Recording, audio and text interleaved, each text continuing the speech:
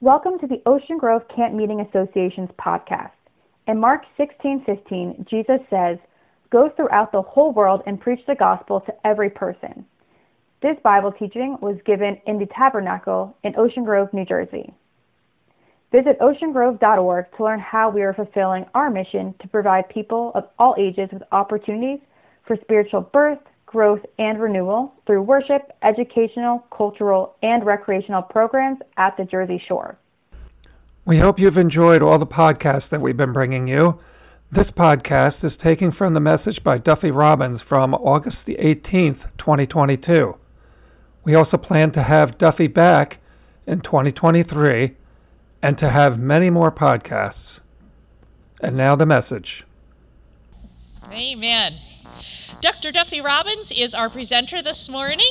He's an Ocean Grove favorite, and if you haven't heard him yet, you're in for a treat. Please help me welcome Duffy Robbins.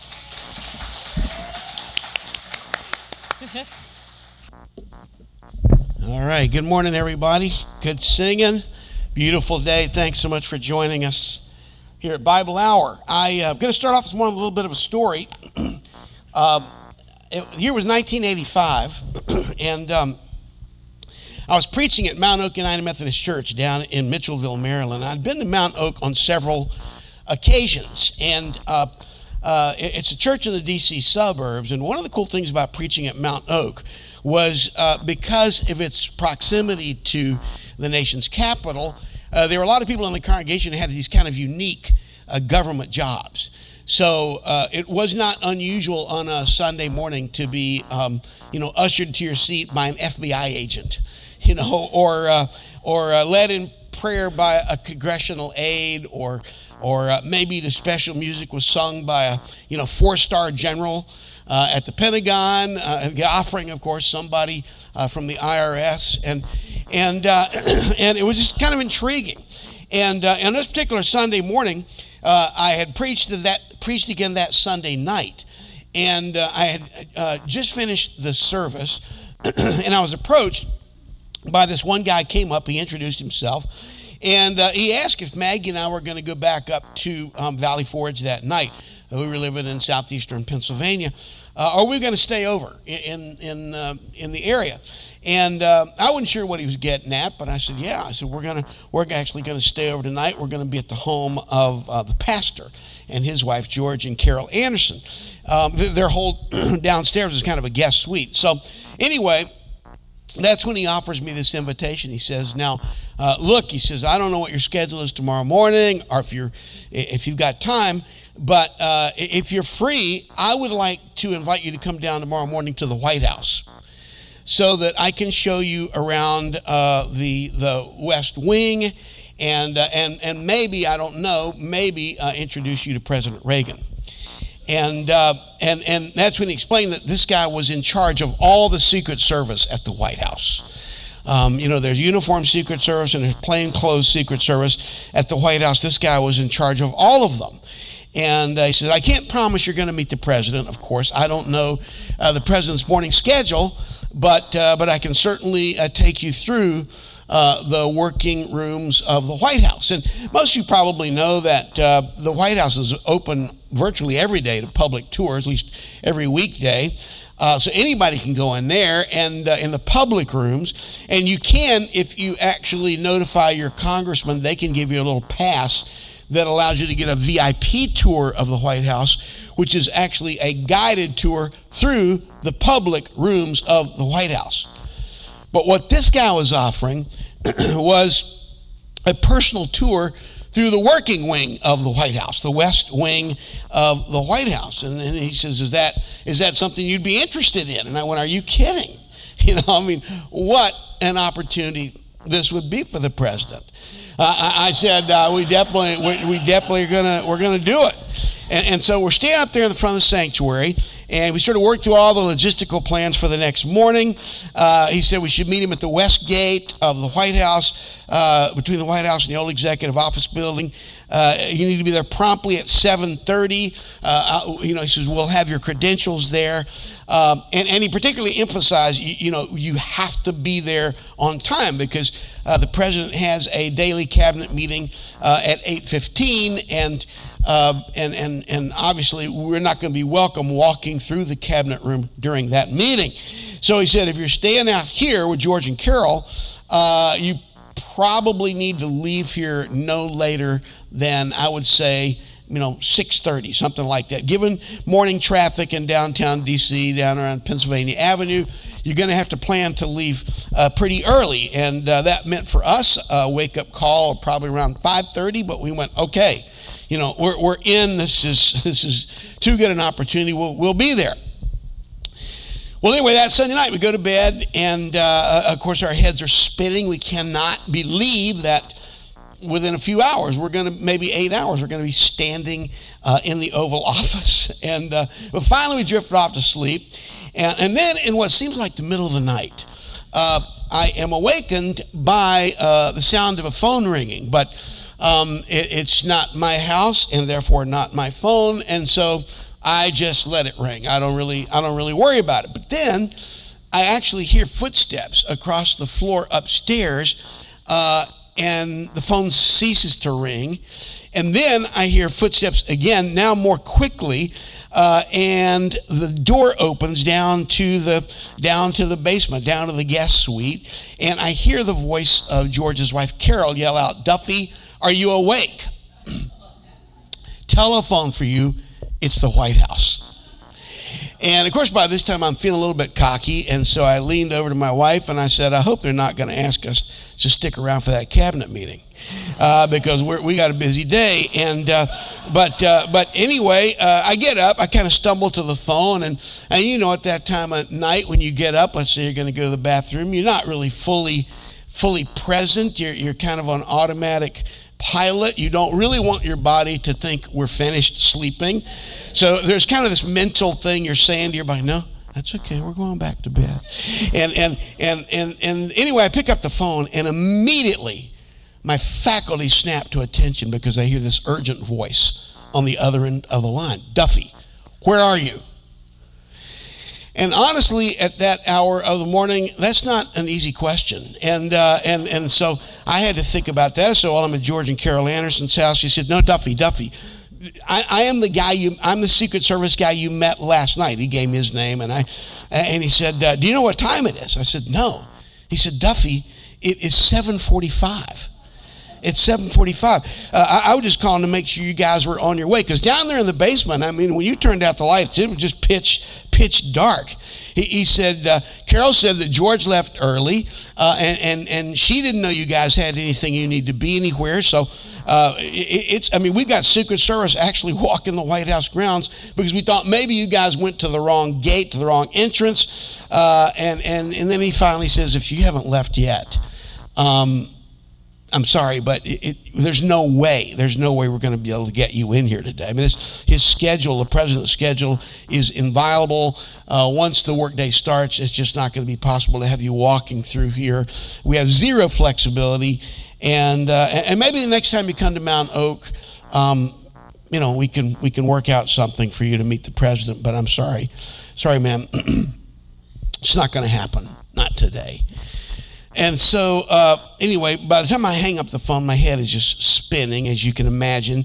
Maggie knew something was wrong because she heard my end of the conversation, but she didn't hear what the guy said on the other end of the phone. And so when I get back over the bed, she says, "What's up?" And now I can sort of faintly make out her facial features from the light of the upstairs hallway. And I remember still looking into her face and saying, "What's up? What's up?" "Well, what's up, Maggie, is that you are, I think, married to one of the only guys in the entire country who has slept through a chance to meet the President of the United States." And she looked at me. actually the way you're looking at me. And I deeply resent it. It was like, how could you be such an idiot? How could you be so foolish? Two comments about that story before we move on this morning. The first one is this. That didn't happen. That didn't happen. Remember I told you I was going to tell you a story? It was a good one, wasn't it? Comment number two is it did happen. It just didn't happen to me. It happened to you. You're going, now, Duffy, did we not take our meds today? What I mean by that is when I say it didn't happen, what I mean is I didn't sleep through a chance to go down to the White House and meet the President of the United States. I'm not that stupid. And I mean, I don't care what your political leanings are. I would imagine that if you get an invitation to the White House and to meet the President, regardless of your politics, you're probably going to make sure you get there. What I mean is that you and me and probably a lot of us in this room on a regular basis, we don't sleep through a chance to go to the Oval Office and meet the president. We sleep through a chance to go into the throne room of the King of all kings and have an audience with the living God of all creation. I mean, think about it. Think about it. We have this morning this amazing invitation to be with the God of the universe, but for most of us, on a regular basis, we just kind of blow it off. You know, I mean, maybe it's so we can grab another half hour sleep. Maybe we're trying to kind of snag some breakfast before we blow out the door. Maybe it's trying to get everybody else out the door and off to school, or maybe it's just starting your day and your routine and whatever. Or you know, maybe you need to go down and guard the White House. I don't know, but we miss out on the one thing we need to make sense out of all the other things we're going to face in the day, because we don't take time to go into the throne room and sit at the feet of Jesus. And that is essentially the story we're going to read this morning in this passage from the Gospel of Luke. We've been talking about discipleship this week, and certainly a core element of faithful discipleship is sitting at the feet of Jesus. Turn to Luke chapter 10. Luke chapter 10. This is a familiar passage, and we're going to begin reading in verse 38. Luke chapter 10, beginning in verse 38. As Jesus and his disciples were on their way, he came to a village where a woman named Martha opened her home to him. She had a sister called Mary who sat at the Lord's feet listening to what he said. But Martha was distracted by all the preparations that had to be made. She came to him and asked, Lord, don't you care that my sister has left me to do the work by myself? Tell her to help me. But the Lord answered her, Martha, Martha, you are anxious and troubled about many things, but one thing is necessary. Mary has chosen the good portion, which will not be taken away from her. I love it when the scripture gives us these glimpses of everyday life. I mean, what could be more normal? What could be more mundane than this snapshot of a household that gets a surprised visit from a dear friend and is immediately thrown into the chaos of trying to get the house clean and show hospitality and make sure the guest feels welcome and oh, by the way, prepare a nice meal for the God of the universe who a few weeks earlier fed 5,000 people. I love that because passages like this remind us that Jesus meets us in the midst and messiness of everyday life. We've mentioned this a few times already this week. Jesus makes it clear that for most of us, discipleship is not going to feel very dramatic. It's not the big stuff. It's the everyday stuff. It's those little moments that surprise us, those little encounters that happen that often prove to be the test of authentic discipleship. Jesus calls us to take up our cross and follow him. And the next thing you know, he leads us right back into the kitchen. or the family room, or the bedroom, or the office, or the locker room, or the factory, or the classroom, or the recreation room. It's not just burning bushes and mountaintop wonder. Trust me, if you start to pay attention, if we were to begin to pay attention and watch for Jesus, he would surprise us in the way he shows up in our everyday mundane moments of life. There is no place he is not. Now, in this particular slice of real life, Luke tells us that Jesus is making his way to Jerusalem. There's that phrase again. And he decides to take a side trip to Bethany. And he's going to Bethany because he wants to visit his dear friends, Martha and Mary, two sisters, and their brother Lazarus. And you know most of this already. As the scene opens in verse 38, we are introduced to these two sisters. Bible scholars believe that Martha was probably the older of the two sisters. In fact, you'll notice, if you look back at the text, that Luke describes the home in Bethany as Martha's home. It's Martha's house. She was the owner of the home, so we can assume, I think, that she was the main provider for the family. And to understand Martha, we have to understand she was a very practical woman. She always wore sensible shoes. To give an example, just one example, there's an incident in John chapter 11, and you will remember this story, when the brother Lazarus has died. He's died, and everybody's at the funeral, grieving and mourning his loss. And Jesus, you remember this, he gets there 4 days late, 4 days after the funeral, and Jesus says, okay, all right, look, step back. Roll away the stone. I'm going to have to bring him back from the dead. And of course, in the drama of this moment, family and friends standing there at Lazarus' tomb were just kind of dumbfounded and amazed. Right? They begin to hope. Could this really happen? Could our brother Lazarus and our friend Lazarus be raised? And everybody's sort of filled with marvel and wonder, except for Martha. Because when Jesus says he is going to raise Lazarus from the dead after 4 days in the grave, good old practical Martha says what? He's going to stink. He's going to stink. I mean, it's a riot because you might expect if Jesus is going to raise her brother from the dead, that she would show a little gratitude, a little joy, a little awe. But nope, not Martha. Nope. Jesus says he's going to raise Lazarus from the dead, and she's going, oh wow, he's going to smell bad. That's just Martha. She was the clear-eyed thinker. If something had to get done, Martha did it. And we probably have some Marthas seated in this room this morning. I suspect you know who you are. I suspect your family knows who you are. As we all know, there's nothing that gets the Marthas of the world more wound up than when they think someone is not carrying their fair share of the load. I mean, Martha's flying around the house, first in the kitchen, then outside to kill the calf, and then poking her head back into the room where Jesus is to make sure he's okay, and then back outside to stir the fire.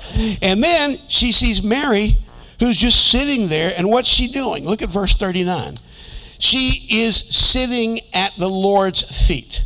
Sitting at the Lord's feet. Martha's tearing around the house at high speed, and Mary is basically in park.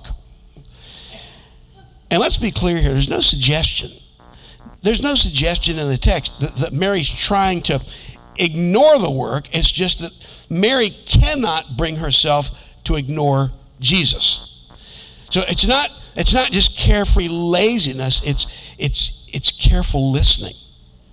Luke tells us she sat at the feet of Jesus listening to what he said. And by the way, don't miss that statement, because that statement in and of itself is quite radical. It's quite stunning.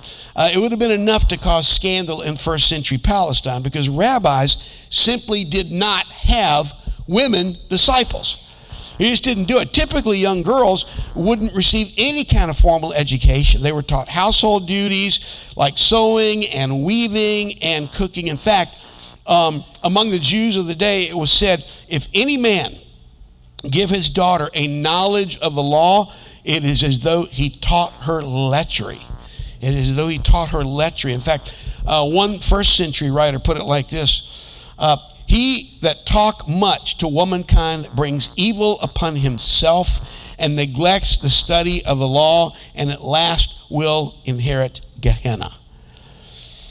But that's part of what makes, I think, Jesus such a fascinating, unique, and radical figure, is that over and over in the Gospels we see this, don't we? We see at Jesus' feet people who were considered outcasts, such as second-class citizens, ne'er-do-wells, women and Gentiles and Samaritans, and most of the time people just stepped around these people, or in some cases stepped on these people, and Jesus invited these people to sit at his feet. Luke chapter 10, verse 39 tells us that Mary is sitting at Jesus' feet. But that doesn't just tell us something about Jesus. It tells us something about Mary. Because sitting at the feet of someone in ancient culture was the posture of faith. It's a surrender of sorts. It's placing yourself under someone else's authority. And you see this throughout Scripture. For example, in Acts chapter 22, verse 3, you remember Paul talks about the fact that he had been educated at the feet of Gamaliel. In Acts chapter 4, verse 37, when Barnabas sold his land, you remember this? He took his money and he put it at the apostles' feet. It was a way of saying, this is all yours. It's yours now. You can even go back in the Old Testament. You see the same sort of idea. Psalm 99 verse 5, just one example. Exalt the Lord our God and worship at his footstool. Worship at his footstool. So when Mary sat at the feet of Jesus, it was a clear statement of faith. But it was also a clear statement of focus. A clear statement of focus. Because when Mary sat at Jesus' feet, Luke tells us she listened. She listened to his teaching. Now we all know this. That there's listening and then there's listening. Right? I mean, if you've been married, you know this. I love this cartoon because it just says this so well. She says, go to the store, lay down the mulch, wash and wax the car, get the kids at school, rent some videos, and finish the rest of the dishes. What he hears is, go, lay down, and get some rest. And the Greek word that Luke uses here for listening is a word that could literally be translated as absorb. Absorb. We might describe it as taking it all in or soaking it up. So Mary is not just a faithful listener, she is a focused listener. So what we have then on the stage of this passage then is we have one sister hearing and one sister hurrying. And that starts to cause some heat in the kitchen. Let's go back to the text, verse 40. But Martha was distracted by all the preparations that had to be made. So she came to Jesus and said, Lord, don't you care that my sister has left me to do the work by myself? Tell her to help me. Oh boy. Here we go, right? And now we're starting to see the slow boil. I mean, after all, Martha loved Jesus. Martha loves Jesus. She wants to listen to Jesus too, right? You can't be distracted if you're not at least a little attracted. Martha wanted to spend time with Jesus. She did. But somebody had to be practical. Stuff had to get done. And Martha begins to resent that when, Mary is sitting there on the floor at Jesus' feet, she's stuck out at the fire working on Jesus' feast. And that's where she begins to stew. You can imagine Martha kind of walking through the room periodically, right, with loud, intentional sighs. Those of us who've been married for a while know so well. And maybe giving a quick glance, an icy stare. The Greek word here is stink eye. It's not true, but we all know that look. We all know that look, don't we? Just that acute. I remember in high school, if you were in the library at school, you're not supposed to be really, really quiet. And you're trying to be quiet, but your buddy says something funny. And so you and when you do that, what does the librarian do? She gives you that look. She's like, and, it's just that glare. And what I would do is I would go and fall out of my chair. That makes it fun for her. But here's an even better example. That's probably a better example. Let's say, your children or your grandchildren are sitting there at dinner, and you've got some friends over, and you're in the tent there, and you're talking about boring stuff, inflation, the price of gasoline. The gas is really going up past the gravy, and I think, you know what, I'm gonna introduce a little humor into this meal. And so they say, you know what, Grandma, this doesn't taste like pot roast, it tastes like roast pot. What do? You look at them. You just give them you don't say, you just look at them with a look that says, you will not get the car until Jesus returns. It's just that look. It says everything. That was pretty much Martha's vibe, I think. She was not happy with the way this was happening. And so finally, she just blurts out in verse 40, Lord, don't you care that my sister has left me to do the work by myself? Tell her to help me.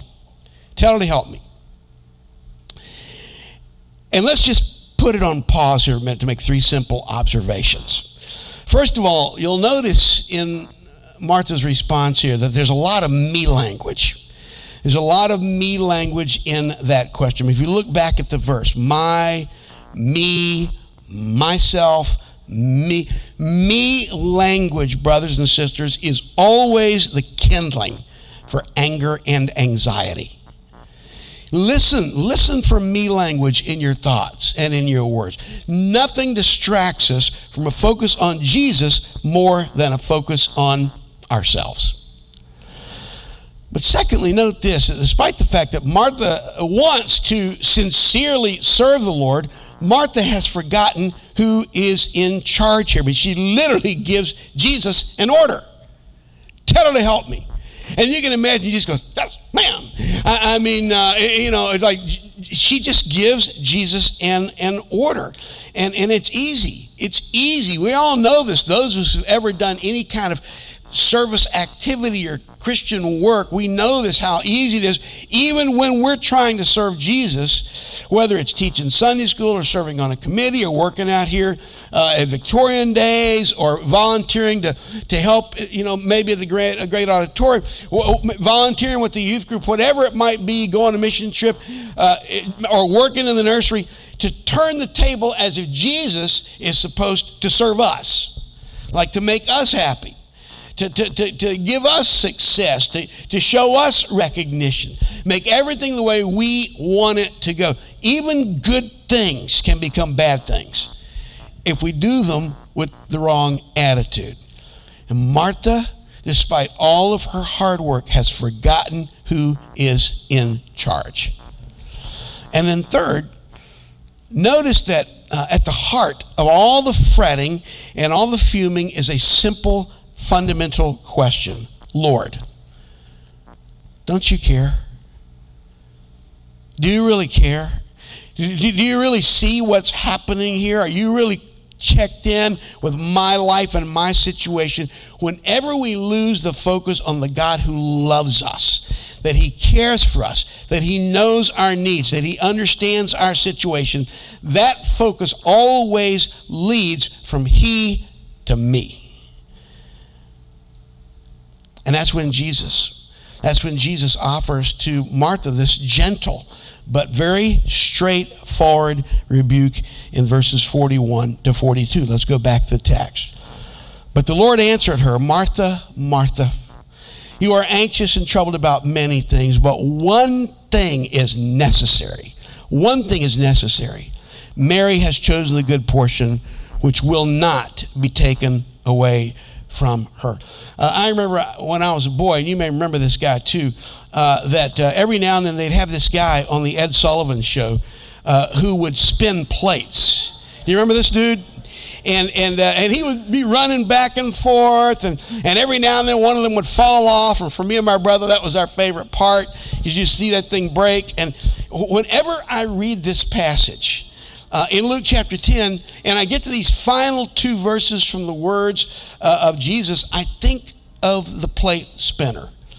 Because essentially what Jesus was saying to Martha was, you know what, Martha, you're spinning too many plates. You're spinning too many plates. You're out there trying to juggle all these dishes when what you really need to do is be focused on me. One thing is necessary. One thing is needful. You're trying to focus on keeping all these plates in the air, but authentic balance can only happen when you are focused and faithful in your relationship with me. Now, you might be thinking, well, wait a minute. Is Jesus saying hospitality is unimportant? That we're supposed to kind of hope the meal is going to cook itself? That work is all bad, worship is all good? That we're supposed to just sit around and kind of, keep our heads in the clouds? That Mary is awesome and Martha is kind of Cruella de Vil. I can just imagine some of you ladies maybe going home, after this study this morning, and when people start asking for dinner, you say, you know what? You make your own food. I am sitting at the feet of Jesus. That's not where this passage wants to take us. Deeds do matter. Deeds do matter. It's not either or. To be faithful to Jesus is to actively love and serve our neighbor. Jesus never rebuked Martha for what she was doing. He rebuked Martha for what she wasn't doing. She was letting good things, important things, distract her from the best thing, the one thing needed. And of course, when we neglect the most important thing, even the good things we do with a lousy attitude. C.S. Lewis, I think, put it best. He said, you cannot get second things by putting them first. You can get second things only by putting first things first. By putting first things first. Now, maybe some of you are thinking, okay, Duffy, I get it. We need to spend time at the feet of Jesus. But what does that mean in practical? What does that mean in practical terms? Some of you have heard me before know that one of my hobbies is optical illusions. Optical illusions. And do we have any optical illusion fans in the house? Yeah, this is pretty typical. Almost nobody. Anyway,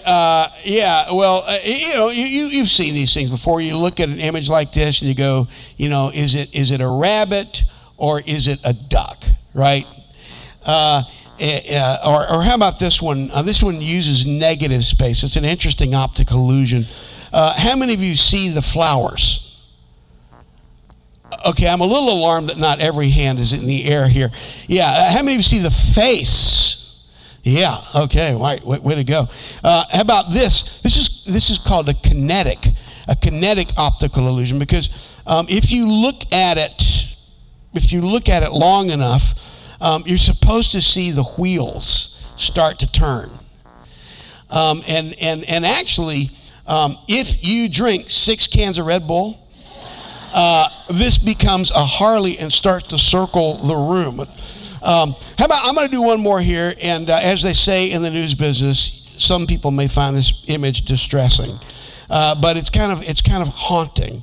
How many of you see the face of a young woman, or a picture of a young woman sitting and looking into a bureau dresser mirror? How many see that? Okay. All right, let me ask you this. How many see a skull? Okay, see, and a lot of that has to do with your experiences with romance. It's just interesting, you know. You kind of look at this. I'll show you one more. This one I actually discovered in a church, on a church bulletin board. You have to tilt your head that way to see this one. Tilt your head that direction. It's called The Stones Cry Out. Do you see that? You could tell the person, I'll give you 20 seconds to explain it to the person next to you who is not as insightful as you are.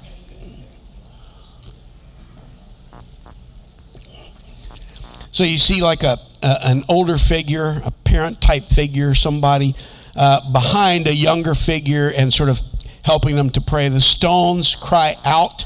And actually I'll show you one more. This one's also called The Stones Cry Out. You have to, not forget, but one of the reasons that I love optical illusions is because optical illusions remind us how easy it is to look and not fully see.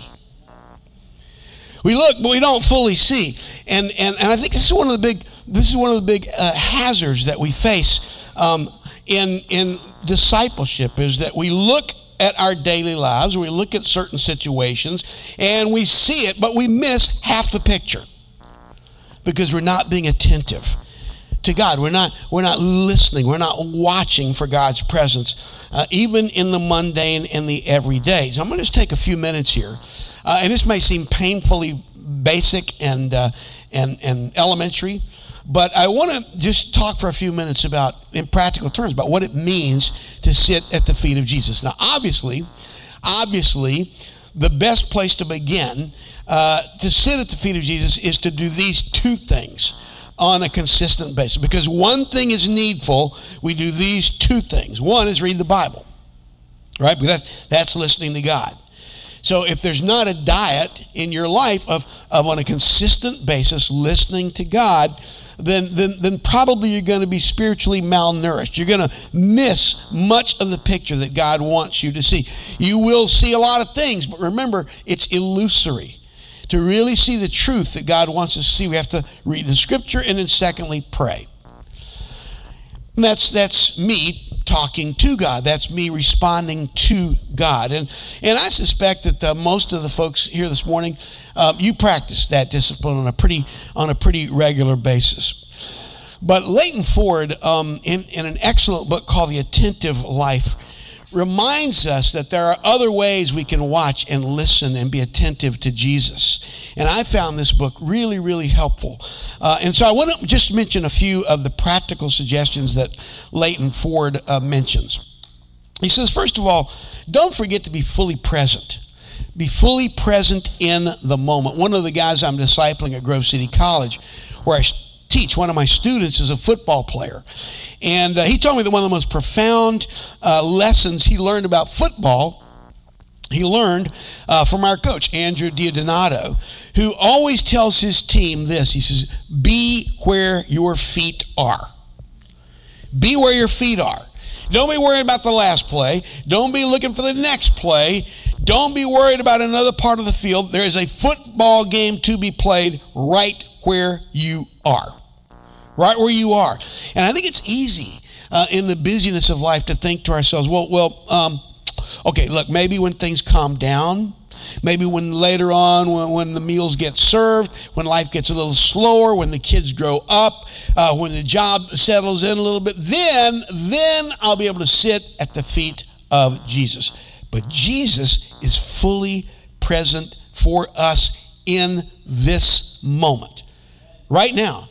I mean, Jesus' gentle rebuke to Martha reminds us that it's not a question of whether Jesus is in the house. He's in the house. The question is whether we will, in this moment, in this place, recognize that he is present, that he is speaking. And the choice is to ours whether or not to sit at his feet and listen or not. I think, Psalm 118:24 says it best. This is the day that the Lord has made. Rejoice right here. Rejoice and be glad in it. Be where your feet are. Be fully present in this moment. Be watching for the whole picture. Secondly, screen out the distractions. Screen out the distractions. I bet some of you remember this old Windows phone commercial. Let's watch.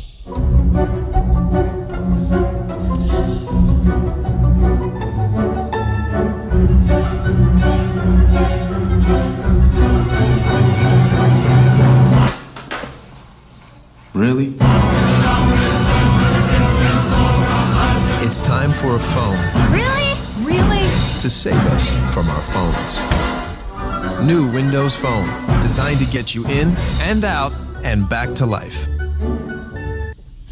I mean, that commercial came out back in 2010, but the distractions that it points to are as recent as this morning. Right? I mean, Martha reminds us how easy it is even for good things to distract us from the best thing. I mean, it's stunning. It's stunning how a device created for talking and listening can become our greatest barrier to communication. I mean, your iPhone, your iPad, whatever it is, it can be a great tool for Bible study, but it can also be a ruthless distractor. And we know how this works. You know, you start off reading your Bible app, and then all of a sudden something pops up on your Instagram feed. The next thing you know, you're looking at a chihuahua just like Tom Cruise. You know, and you go, where'd that come from? What happened there? Put down the phone. Open up the Bible. Put down the phone, open up the Bible, and then be alert for God. Be alert for God. Mary reminds us of the importance, even in the flurry of the everyday, to watch for God. I think sometimes we can be like the gardener who used to believe she was growing beauty, but has now handled so much dirt that she just sees her daily life as one of filling pots. Or the professional golfer, how about this, who got into the sport because he loved the game, used to enjoy the beautiful scenery, the greens, the smell of the grass, but has long since forgotten what it was like to swing a club for pleasure. Or I think one of the special occupational hazards of those of us in ministry is that we fail here, we stumble here because we get so used to the things of God that we lose the sense of wonder in our call. And it happens to all of us. Awareness is an attitude that listens and watches for God even in the midst of our ordinary everyday activities. I don't know if you remember this poem by Elizabeth Barrett Browning. I think it's so profound. She says, "Earth's crammed with heaven, and every common bush afire with God. But only he who sees takes off his shoes. The rest sit round and pluck blackberries." We need to learn to be watchful. God is doing something in your life today. You may not see it, but don't miss it. There's more to the picture. Right where you are, don't miss the show. Be alert, and watch for God. And then I'm going to add one more suggestion, and this is actually from Eugene Peterson, who's one of my literary mentors. He wrote a book called The Shape of Pastoral Integrity. Well, actually, the title is Working the Angles. I know some of you are in the ministry vocationally, some of you are retired ministers, but all of us are called to serve. And Eugene Peterson's suggestion about how do we do this with integrity, how do we do this with the right attitude, I think is a brilliant study in listening. He says that essentially there are three ways that we listen. We listen to God in my own life, and that's prayer.